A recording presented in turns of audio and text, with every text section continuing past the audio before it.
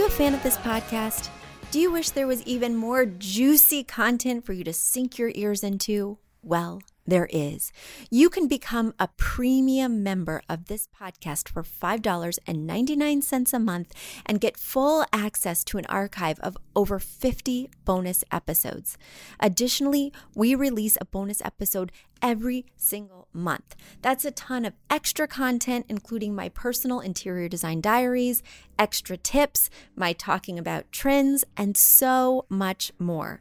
Additionally, you'll be keeping us on the airwaves each and every week because your premium membership money goes directly back to making this podcast amazing. Check us out at affordableinteriordesign.com. Click on podcast to learn more and to become a premium member today.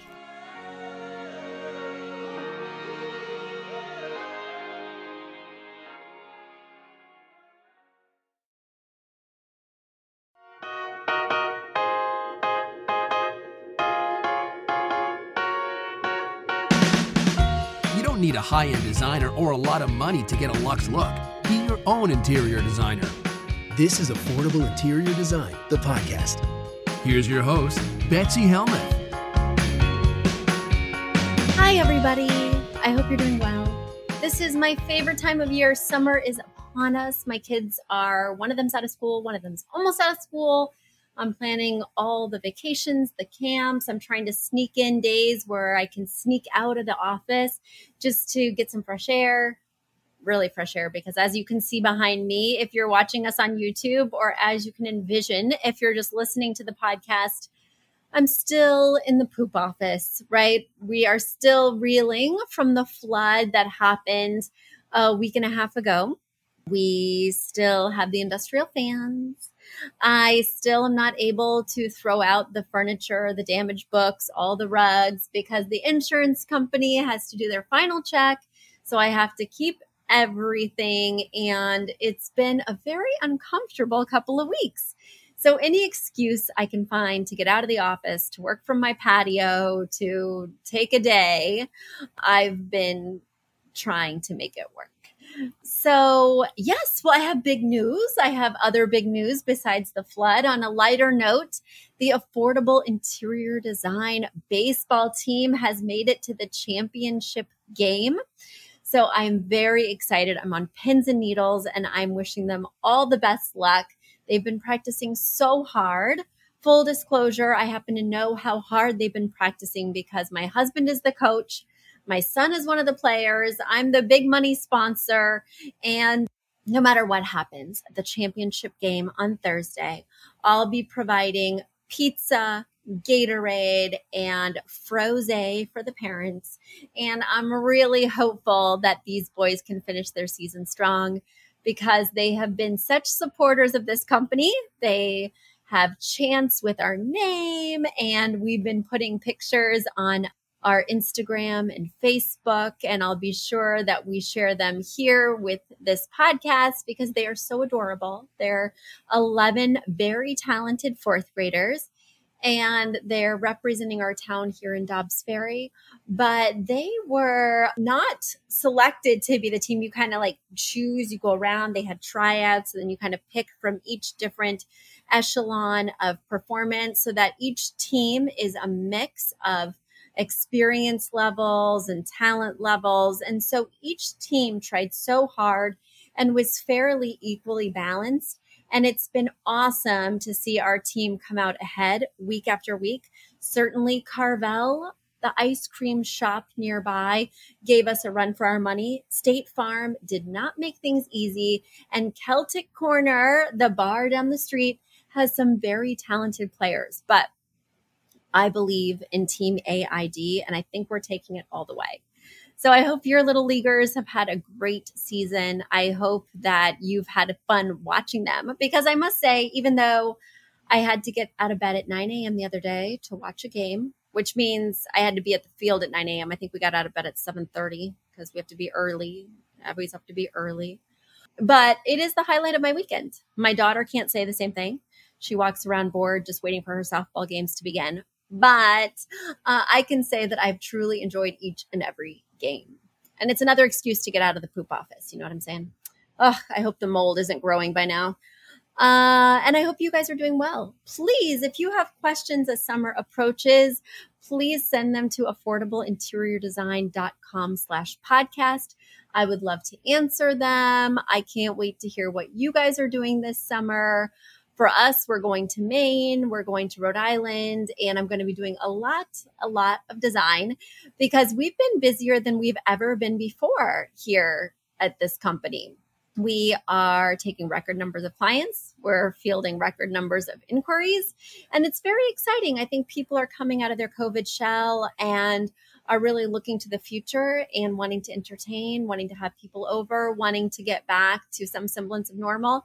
I myself am moving the schoolroom out of the dining room in anticipation that our kids will be back to in-person school in the fall. Fingers crossed. All right, let me get into your questions. Let's dig into this mailbag. The first question comes from Renee in Atlanta.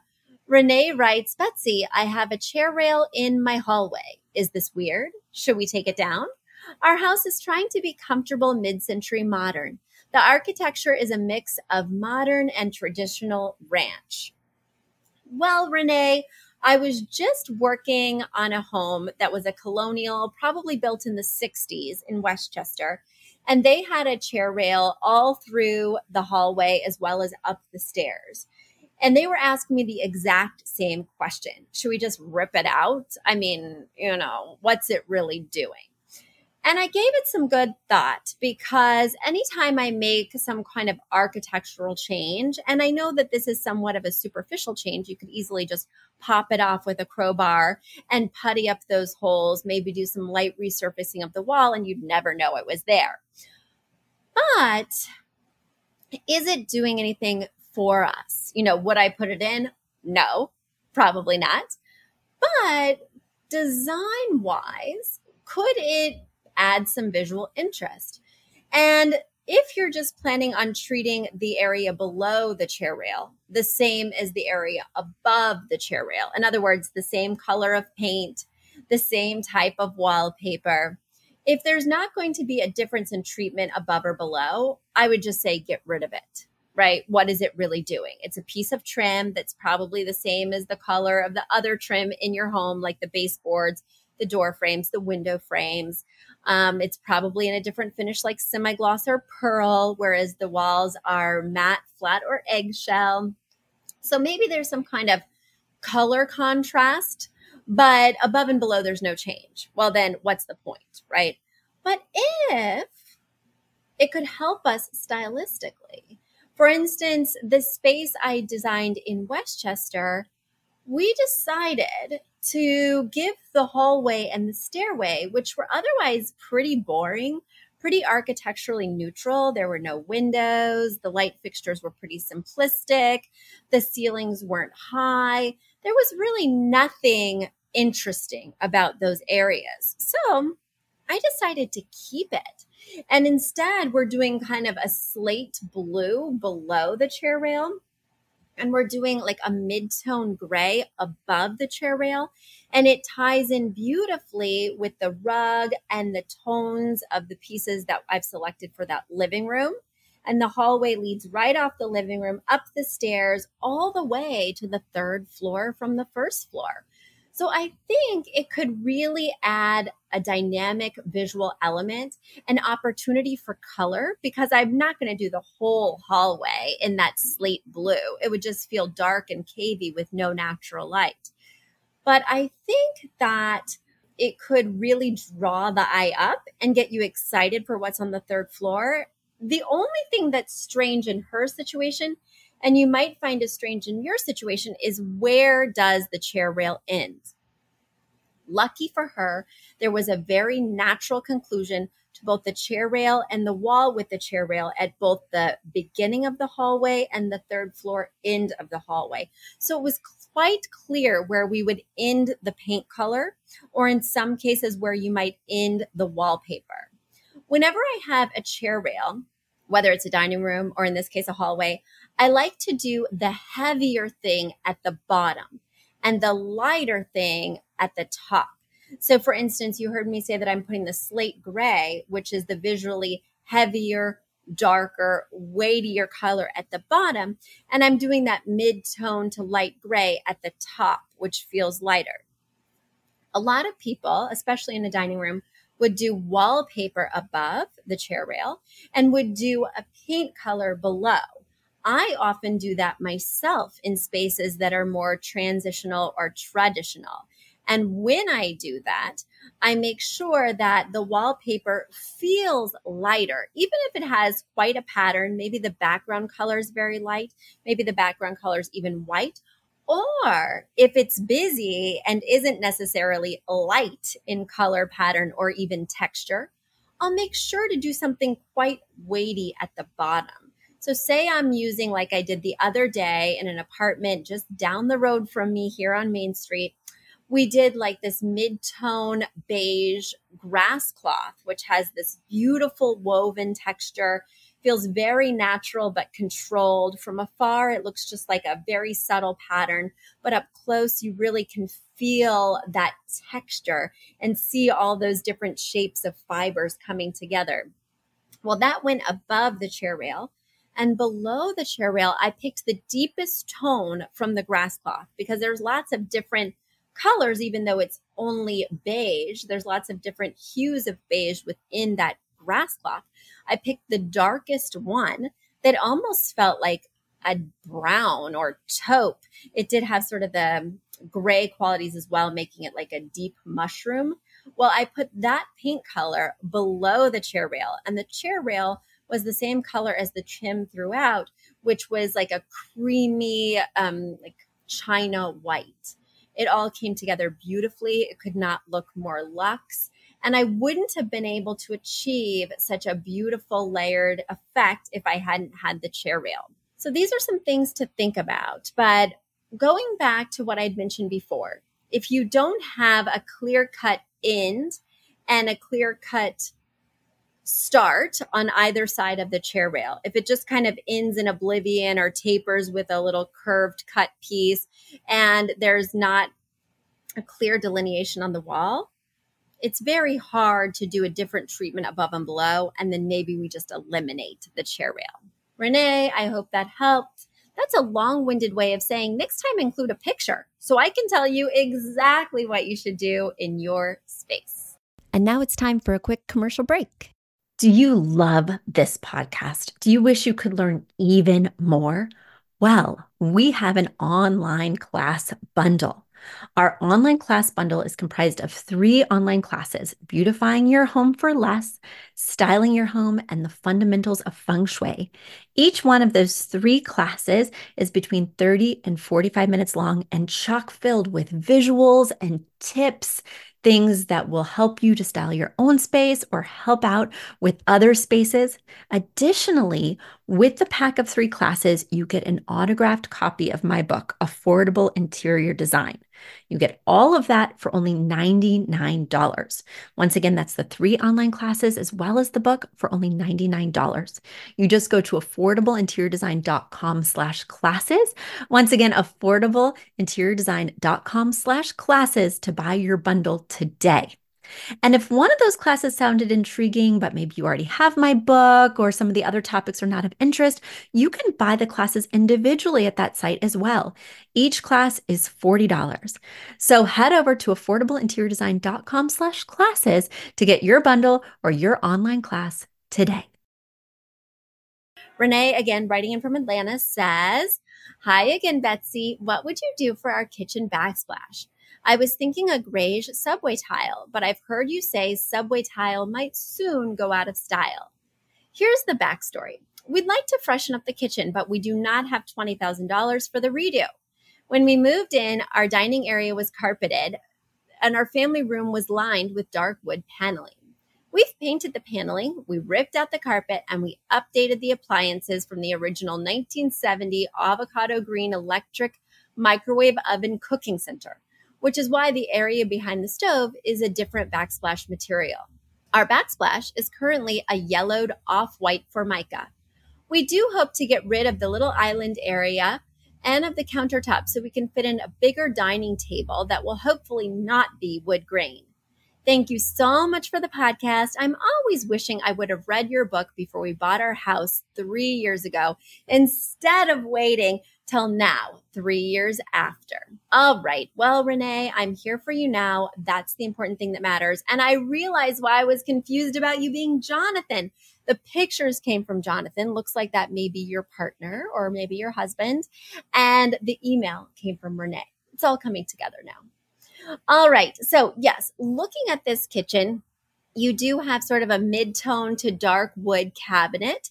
And then the floor is definitely a mid-tone wood that is much lighter than the cabinetry. You do have like a mottled color Formica countertop, looks like to me, that has beige. It might be quartz actually. You'd mentioned Formica, but that might be the backsplash. And this might be some kind of quartz that has like beige, browns, creams. So it is a little bit dark in here, especially as it opens to that dining area that has those beautiful, almost floor to ceiling windows and plenty of lighting. So I could understand why you'd want to lighten this up a little bit. And I do think a backsplash would be a great way to do it. You were mentioning that you were thinking about gray subway tiles. From what I can see here, I definitely wouldn't do a pure gray or anything too blue or cold because you want to pull a tone since the countertop involves so many tones. You want to pull one of the tones from there. Subway tile. I feel like subway tile is an uninspired choice. I feel like people use it too much. And even though it's classic and does not go out of style, I would never personally use it in my own space unless I laid it in a new way. If I tried a chevron, perhaps something more visually interesting. If I used an elongated subway tile, some way to make it feel slightly more designerly rather than just the default, right? Because yes, I know it's affordable.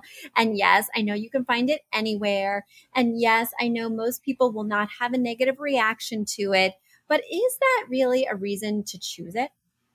One thing that I'm seeing with your backsplash is that your countertop goes up, maybe 3 or 4 inches up on that wall, meaning that the area for the backsplash is much smaller than it would typically be. Whenever I have a backsplash that's much smaller than the typical surface area, I will do a tile that's a little bit smaller as well. That way it feels in scale to the space that's there. When I have a very large backsplash, in other words, if there's a lot of wall or if I'm going to take that tile all the way up the wall in certain areas, I will go for a mid-size or larger tile to really add that drama. And again, play with the scale of the surface area. If I have a large amount of surface area on which I'm putting the backsplash, I'm going to use a larger tile. I do that in other areas as well, come to think of it. Like when I'm doing a shower floor, it's typically a pretty small scale space. And so I'll do a small scale tile also because it's easier to put on a slant, right? Or to grate as you often do in a shower. And then in a small bathroom, I will not go for large format floor tiles because it's just out of scale. I might do medium, I might do small, but I save the large format in a small bathroom for a large surface area, like say maybe the walls or the shower surround, right? So these are some ideas to keep in mind as you're choosing that tile. Now, this area throughout is a lot of brown. It's brown on brown on brown on beige, right? This might be a fun place to add a pop of color. Brown is considered a warm color. And so I would like to cool down all of this brown by incorporating a cool color. Now, a cool color that's not very popular is purple. So unless you're planning on being here for 15 years and you don't care about resale value, I would avoid purple just because it's not a color that appeals to most people. But I would definitely consider doing a blue tile or a green tile. I think that would really add visual interest, make it look like you made a strong choice, and also cool down this warm, warm kitchen. Pun intended, because kitchens do tend to get warm, right? When you turn that oven on. I couldn't help myself, Renee. You know I love cheese, and I'm going to love to see what you do with this kitchen. Guys, if you want to see Renee's kitchen, make sure you go to our YouTube channel. I'm going to be providing you with all the information very soon, so you won't have to rely on my descriptions to understand visually what this room looks like. But Renee, I'm very excited for you. And I completely agree that you should not do a wood dining table. It's wood-a-mania in here. And the more you can layer in other things, other materials that are not wood, be they a rug, drapes, artwork, anything to distract from all this brown, it's going to really be a breath of fresh air. All right, let's go to my last question for the week.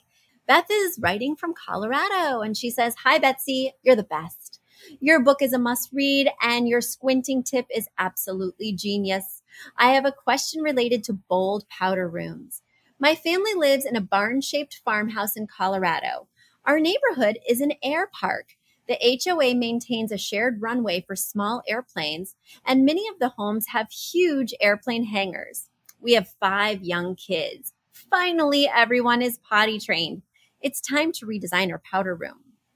Our style is lively industrial, and we balance out starker woods and metals with natural colors: creamy white, mountain blue, denim blue leaning towards gray, and leafy green. We also have some pops of cherry red at Christmas and on patriotic holidays. We love flying. We've used our industrial style to work in about 4 aviation-themed items into our main floor as celebrations of flight for us and our guests. Remember having guests? So far, the boldest design move I've made is a wing-shaped coffee table. This has been a delightful addition to our family life, but I need you to smack me down if I'm taking it too far with this powder room idea. My powder room is small. It has no windows, but it does have a high ceiling. We haven't purchased anything for the space, and we're on the hunt for something lively industrial, like a riveted mirror frame or the remnants of an airfield lamp to use as a light fixture. We want to use that as our inspiration for the space before filling in everything else. We came across this 4-inch by 5-inch ocean glass tile. One is a stormy blue-gray and the other is a creamy white.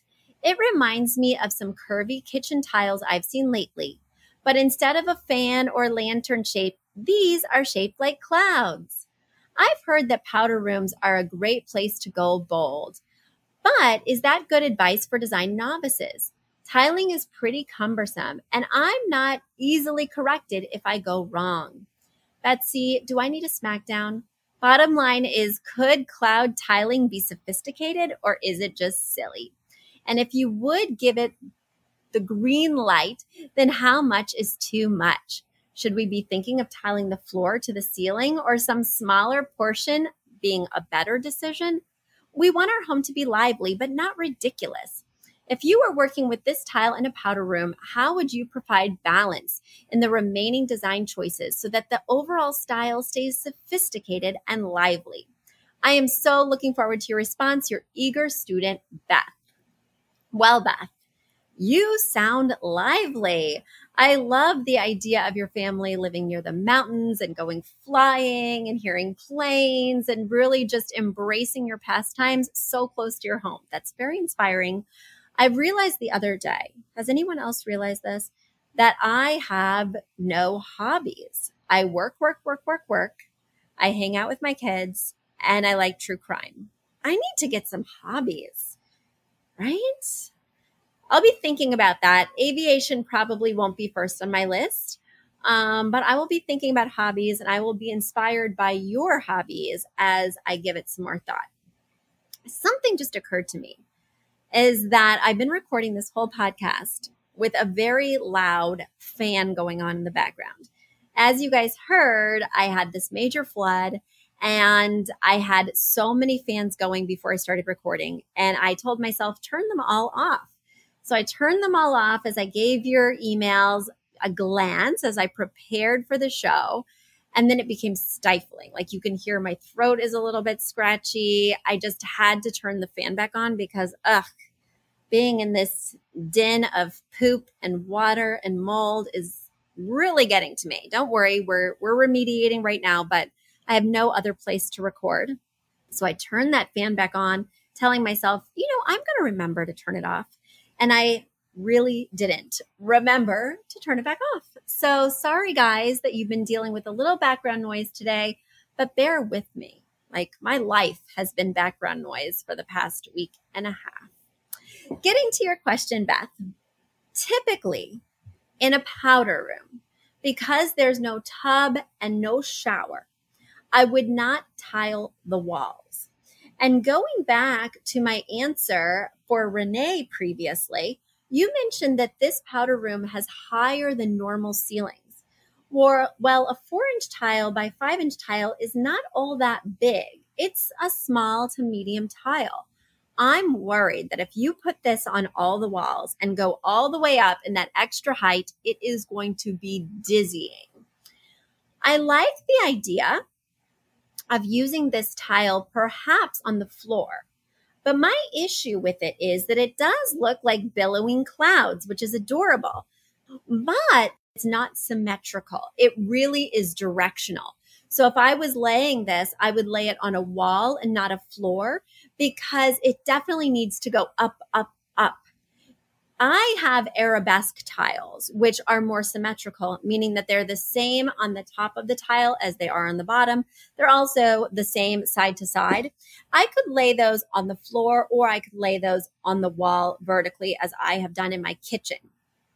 But this is not symmetrical. While side to side, you could fold it and it would be the same. It's got that direction going up, up, up, as I mentioned. So it needs to crawl the walls and not lay flat on the floor, in my humble opinion.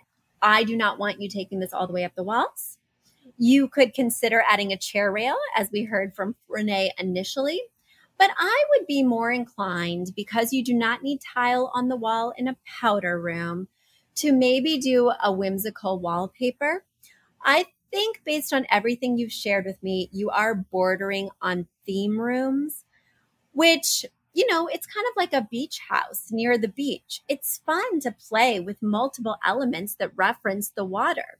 And you are in an airplane house that's near a hangar and near a runway. So it makes sense to embrace that with a few more elements than I would typically use. But would I be doing that in something structural like tile, something that's very hard and expensive to change out, something that would deeply impact resale value? And I have a feeling not everyone who lives here would be as into planes as you are. The answer is no. So I would do a more basic, subtle tile on the floor. I would think about being playful with my wallpaper, because nobody is going to want your wallpaper. And so no matter what you choose, it's sort of a liability. You might as well have some fun. You could do peel and stick, which makes it much less committal if you're thinking on selling anytime in the next 5 years. But if you're not planning on selling anytime in the next 5 years, I might have some fun with wallpaper, because you do have those super high ceilings. I might have some fun with a fixture that hangs down in the powder room, because again, you have those super high ceilings. So something that hangs down rather than just a boring old flush mount could be quite compelling. But maybe, especially in a room as small as the powder room, I would keep the aviation theme to only one element. So it's either the light fixture that you mentioned, or the wallpaper, or a piece of art, but it's just too small a space to be too over the top and still keep some level of sophistication. That's my 2 cents. I hope that helped, and I can't wait to see what you wind up doing. Well, guys, I hope you're on the edge of your seat, because the YouTube channel, the Facebook page, the Instagram account are all coming this month. I will be sure to keep you posted as soon as they launch.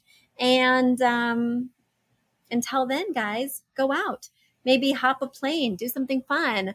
COVID is on its way out, I certainly hope. I'm feeling vaccinated and ready to take on the world. And I hope that you're ready to take on the world as well. Let's take on the world one bathroom and kitchen at a time. Sounds good? All right, everyone. Until next time, see you later. You've asked for it, and we have answered the call. For years, you've been saying, Betsy, You're talking about all these great design concepts, but we can't visualize them. You're describing the picture that the listener sent in of their problem, and we wish we could see that picture too. After all, a picture is worth 1,000 words, and I do my best to describe them, but there's nothing like seeing it for yourself. And that's why Affordable Interior Design, the podcast, now has a YouTube channel. Not only do we have a YouTube channel where you could see recordings and clips of these podcast episodes, we also have an Instagram, a Facebook, and so many other exciting things.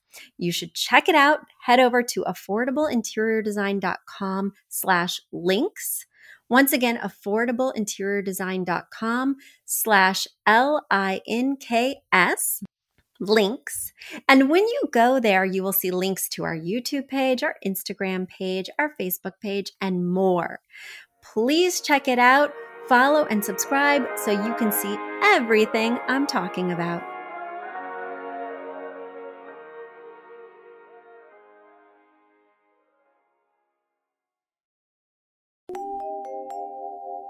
A big thank you to our amazing producer, Catherine Heller, to Aton and the MVCR House Band, and to Affordable Interior Design, the sponsor of this podcast and the premier place to get an amazing look on a budget. Check out affordableinteriordesign.com. If you guys love the show, the very best way to support us is by spreading the word. Tell your friends or write us an awesome review on iTunes. So until next week, guys, thanks so much for joining us, and I'll talk to you soon. Bye.